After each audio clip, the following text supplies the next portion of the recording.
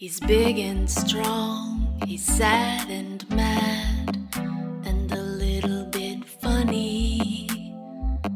You are listening to the Crash Program. Welcome to Season 2 of the Crash Program. I'm your host, Crash Berry. Season 2, aka Tough Island, is where I tell stories about living on Maine's most remote inhabited island. The Crash Program is commercial-free thanks to listener support via Patreon, where $5 a month gets you all sorts of perks, including a limited edition Mary Margaret sticker and access to a Patreon-only audio collection of stories from my time in the U.S. Coast Guard, fighting the war on drugs and the war on Haitian refugees. Plus, after 6 months, you'll receive a signed copy of my novel, Sex, Drugs, and Blueberries, or the print version of Tough Island. $10 monthly gets you the stuff I just mentioned, plus an invite to a really fun annual meetup in Maine. Visit crashberry.com for all the details. Now, on to the program. Chapter 9. I returned to Matinicus on March 10th, 1992. Captain Edwin Mitchell met me at his shop and gave me a work list. Please paint these 200 buoys and splice these piles of pot warp together. I'll be back at the end of the month to start setting the gear, so you should have plenty of time to get it done before then.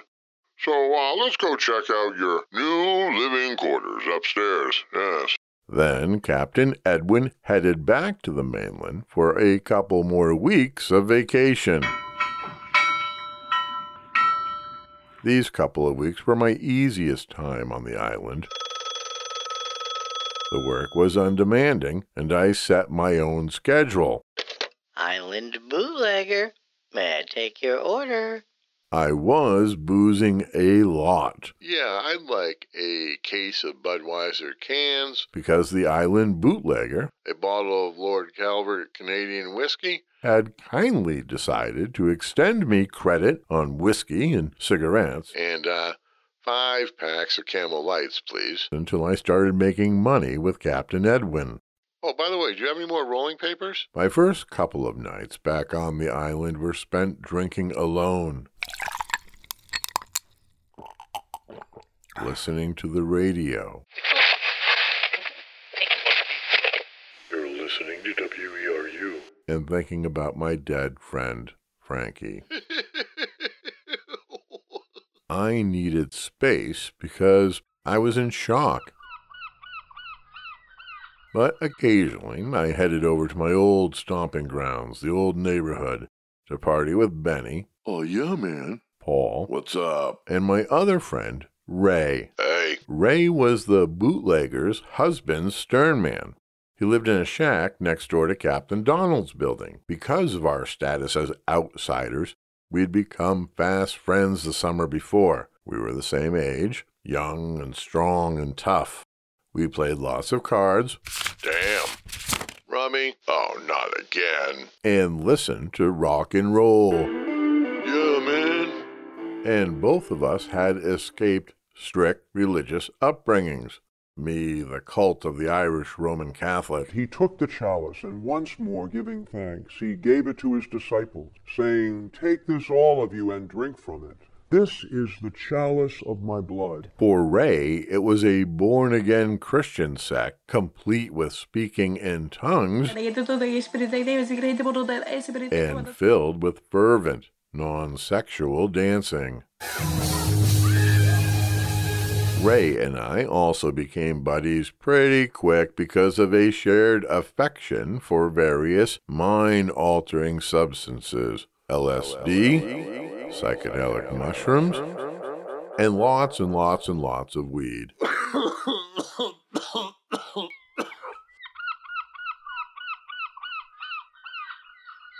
Ray was in a car headed to his old church. The second Sunday after I returned to the island.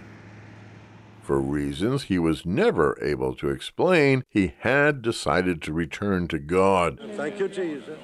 The car hit a slick patch on the road and flipped over. And suddenly, Ray was paralyzed from the waist down. Just 3 nights before, we'd been partying with herb and drink on our remote Maine island.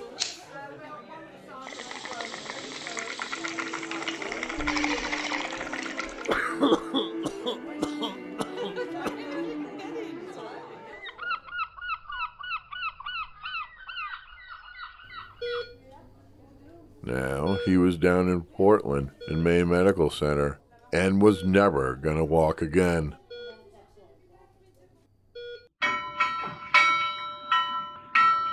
A couple of weeks after the accident, I flew ashore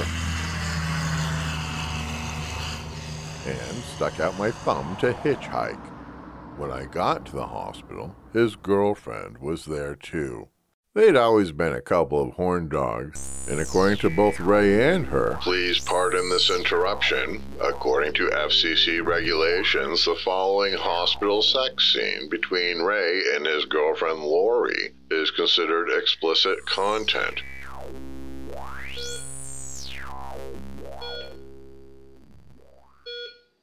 They were proud of their achievement and told me so. Yeah, man, it was good. With the help of a nurse, we got him out of bed and into a wheelchair and rolled Ray outside, where a steady breeze blew trash across Maine Med's front parking lot. Under the noonday sun, we each smoked a huge joint, and we smoked many cigarettes and drank rum disguised as Coke.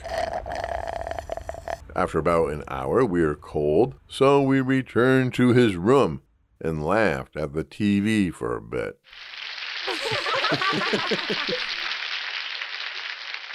All right, dude, I'll see you in a couple of weeks. Try to stay out of trouble. See you later. Then I took off to visit Alice.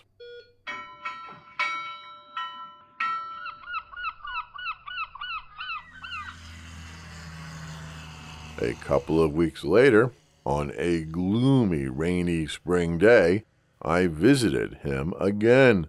When I got to his room, a hospital employee with a clipboard was sitting beside his bed. I gave him a wave, and he nodded. Well, I see you have a visitor, The woman said. I'll come back later. I don't want to overwhelm you. I know there's a lot to think about. She stood and smiled at me, then walked away. Hey, dude, I said. What's up? He grunted. You need anything? Ray closed his eyes and shook his head no. The expression on his face was stony. Our next 20 minutes were nearly silent. I didn't know what to say or do.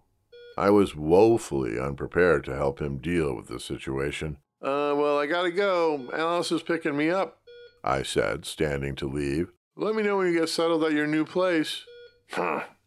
Ray was moving to an assisted living facility to be taught how to function in a world without the use of his lower body. I'll come and see you, I said, lying, averting my eyes. I'll bring lobsters. And I walked away and never visited Ray again. A half-dozen years later, after I left Matinicus, I was strolling in downtown Freeport, Maine, a shopping mecca, with my parents on a beautiful summer day. I spotted Ray on the sidewalk, rolling in our direction. Hey, what's in that window over there? I quickly fabricated an excuse and led my parents across the street to examine some banal storefront's window display. I didn't want to have to introduce, then explain Ray to my mother and father. But the real reason I crossed the street was to avoid an uncomfortable reunion with someone I had abandoned. Even now, so many years later, I wince at this memory. embarrassed, ashamed, guilty, haunted. I've replayed the scene in my brain so many times. It's like an old movie to me now. I see him in the chair, wearing an orange t-shirt. His muscular upper body is well-toned, wearing black leather gloves, pushing his wheels, tenacious look on his face. For years afterwards, I have feared that he spotted me. But Ray, concentrating on his rolling path, couldn't possibly look at the face of each person potentially blocking his way. Not a chance he saw me. At least, I hope not. Thanks to Captain Edwin Mitchell and his sweet wife, Nan, my second year on Matinicus was much better, simply because they treated me with respect. The Mitchells were an intelligent and well-read team. He was thin, strong, and handsome, with a well-trimmed beard. She was kind and beautiful, with a quick smile and understanding eyes and ears. They were good parents to their 2 daughters, fine citizens, and they didn't treat me like their slave. Plus, Edwin's love for Nan was so obvious and endearing, so he didn't dub around and delay the end of the workday as a way to avoid going home.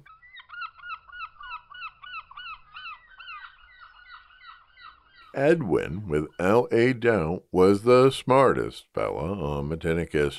Born and raised on the island, he graduated from the University of Maine.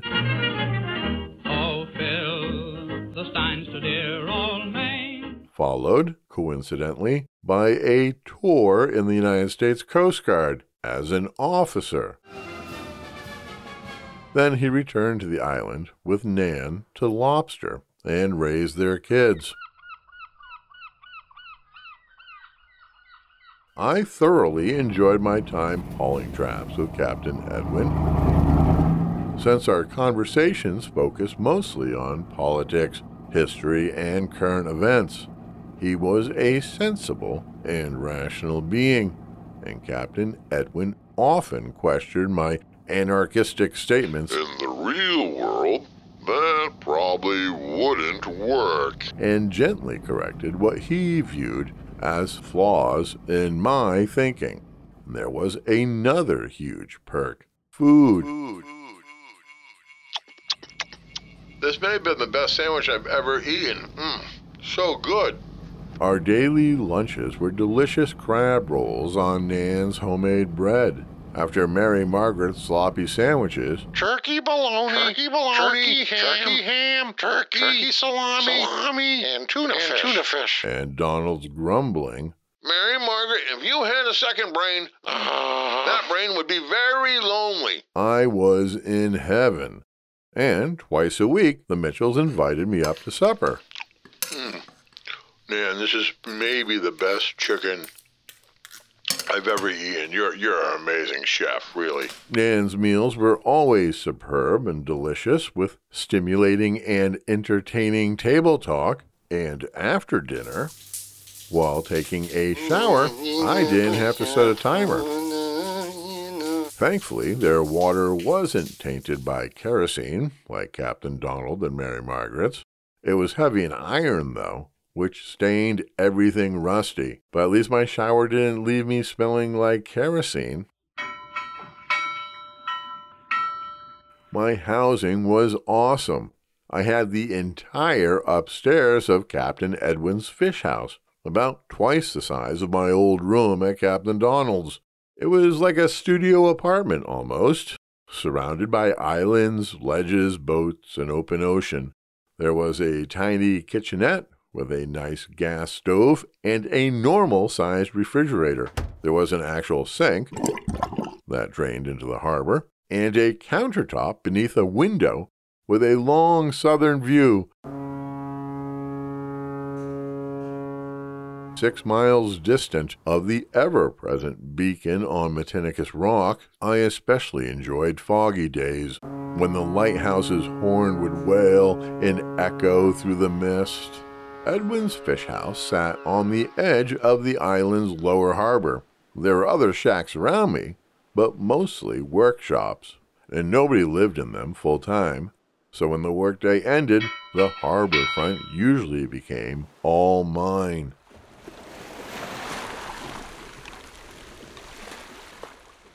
And I was glad my old neighborhood was a 15-minute stroll away because I was so easily distracted and needed to focus. Because I was trying to be a writer, my writing couldn't afford disruption because my writing wasn't going so well. No one at the New Yorker magazine seemed interested in any of the poems that I sent. I live in a shack with no running water. Including the poems about living in a shack with no running water. And the store well is a third of a mile away by rowboat. Or epic poems pondering the Rodney King riot's impact on American history. Pavement City on fire. And I missed the mahogany table from the sunk sailboat, still bolted to Captain Donald's floor. My new table in Captain Edwin's shack was a little bigger, though, and had plenty of room for my piles of papers and vices.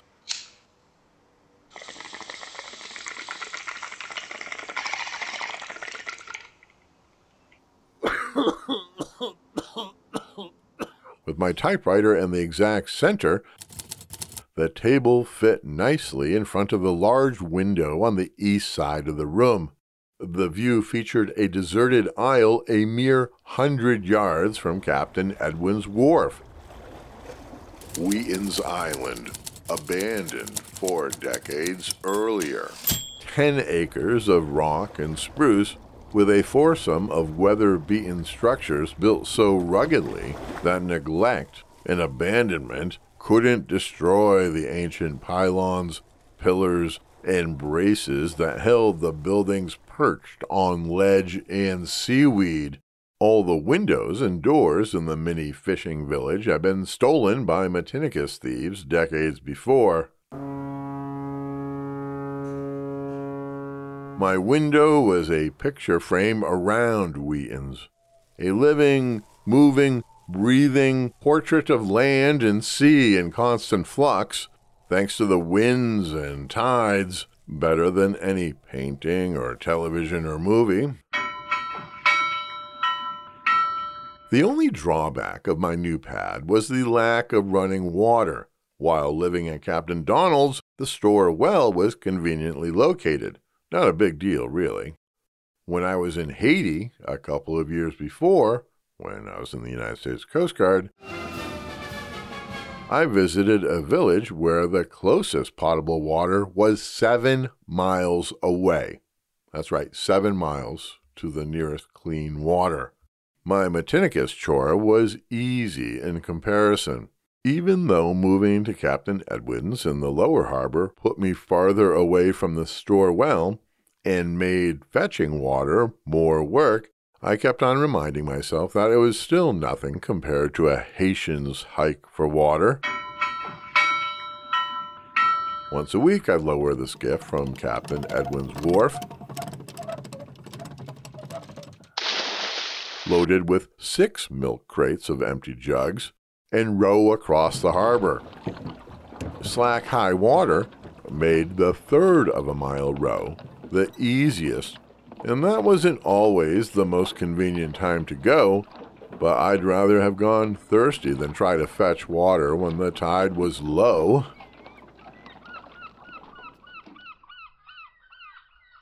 After landing on the store beach, I'd lugged the milk crates up to the well, not far from the spot where the natives scalped Ebenezer Hall Ow! a couple of centuries before, There was a trick to tilting the water bucket correctly before dropping it into the well. Dropped at an incorrect angle, the bucket would float on the surface of the well, 12 feet down, and no amount of jerking or pulling would sink a floating bucket. Haul up the empty bucket and try again. Even on the winter's coldest days, when the top couple of inches of the well froze, and I'd have to use a long tree limb, kept nearby for this very purpose, to bash and smash ice chunks until there was enough room to drop the bucket. And after filling the water jugs and lugging them back to the boat, the row back to the fish house was always harder due to the couple hundred extra pounds of drinking water. Once back at the wharf, I'd use Captain Edwin's donkey capstan, powered by a loud single-lung engine, to haul the skiff and her watery load onto the wharf. Then I'd lug each cumbersome crate up my shaky staircase. When I was finished, I'd pour a tall glass of water, kick back, and drink the liquid fruit of my labor.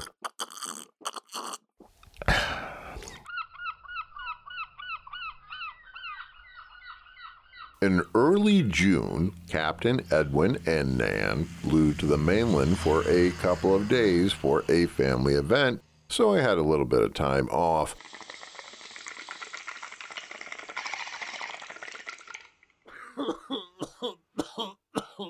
Not having to get up in the morning and go out and haul lobster traps meant two things. First, I could stay up late and listen to the Larry King Show.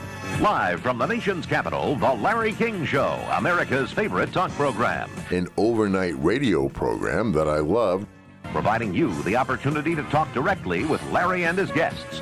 But due to my daily early start time, I normally couldn't usually tune in for. Now, radio's most talked about interviewer and the host of our program, Larry King.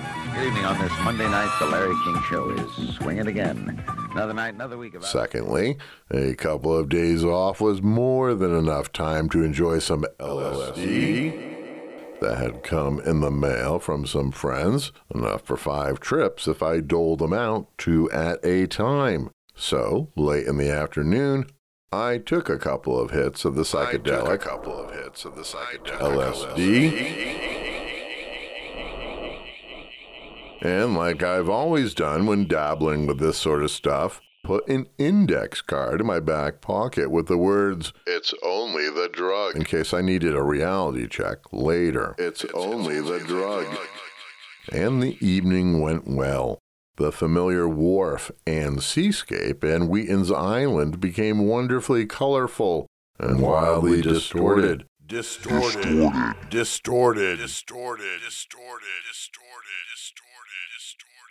tide was going out, and the water was moving magically while the setting sun danced fantastically. My consciousness shifted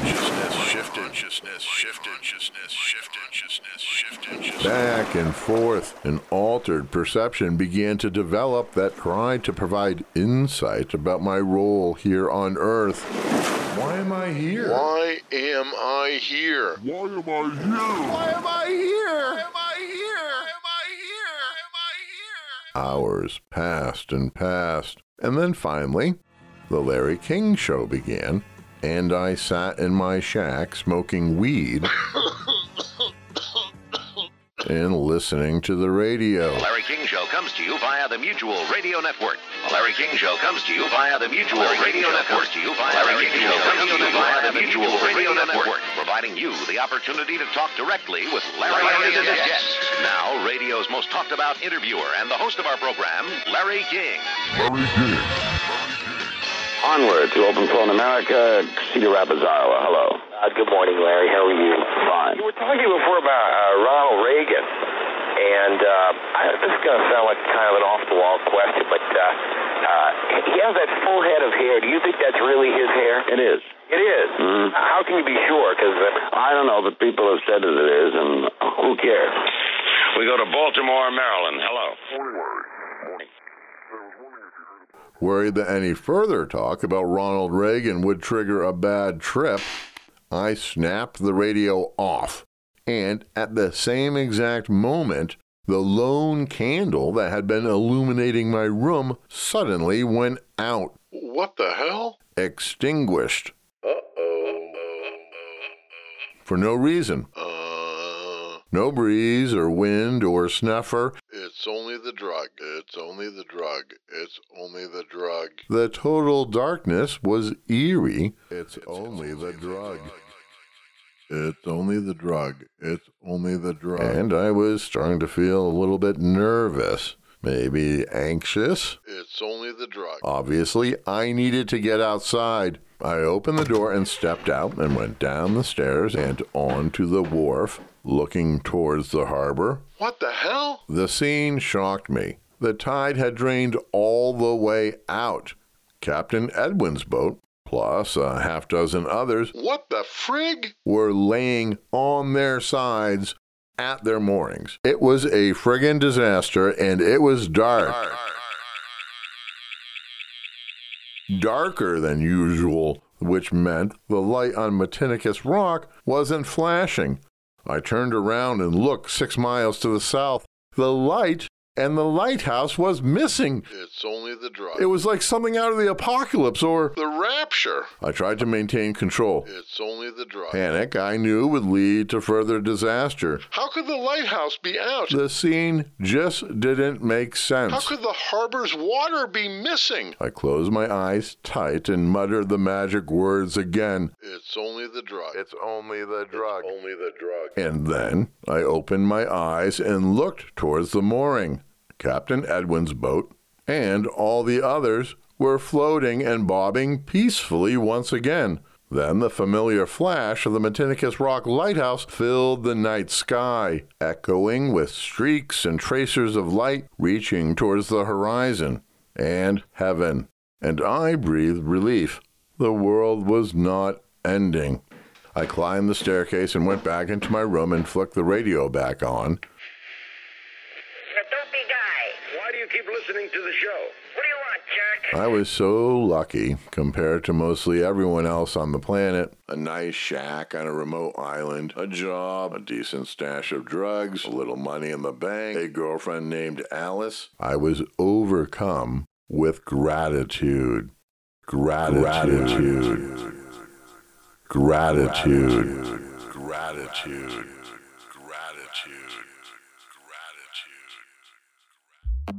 Thank you for listening, and remember the Crash program is commercial free thanks to listener support via Patreon, where $5 a month gets all sorts of perks, including a Mary Margaret sticker. I'm sure you'd want that. And access to the Patreon-only audio collection from my time in the U.S. Coast Guard fighting the war on drugs and the war on Haitian refugees. And remember, be careful on Tough Island. He's big and strong, he's sad and mad, and a little bit funny. You are listening to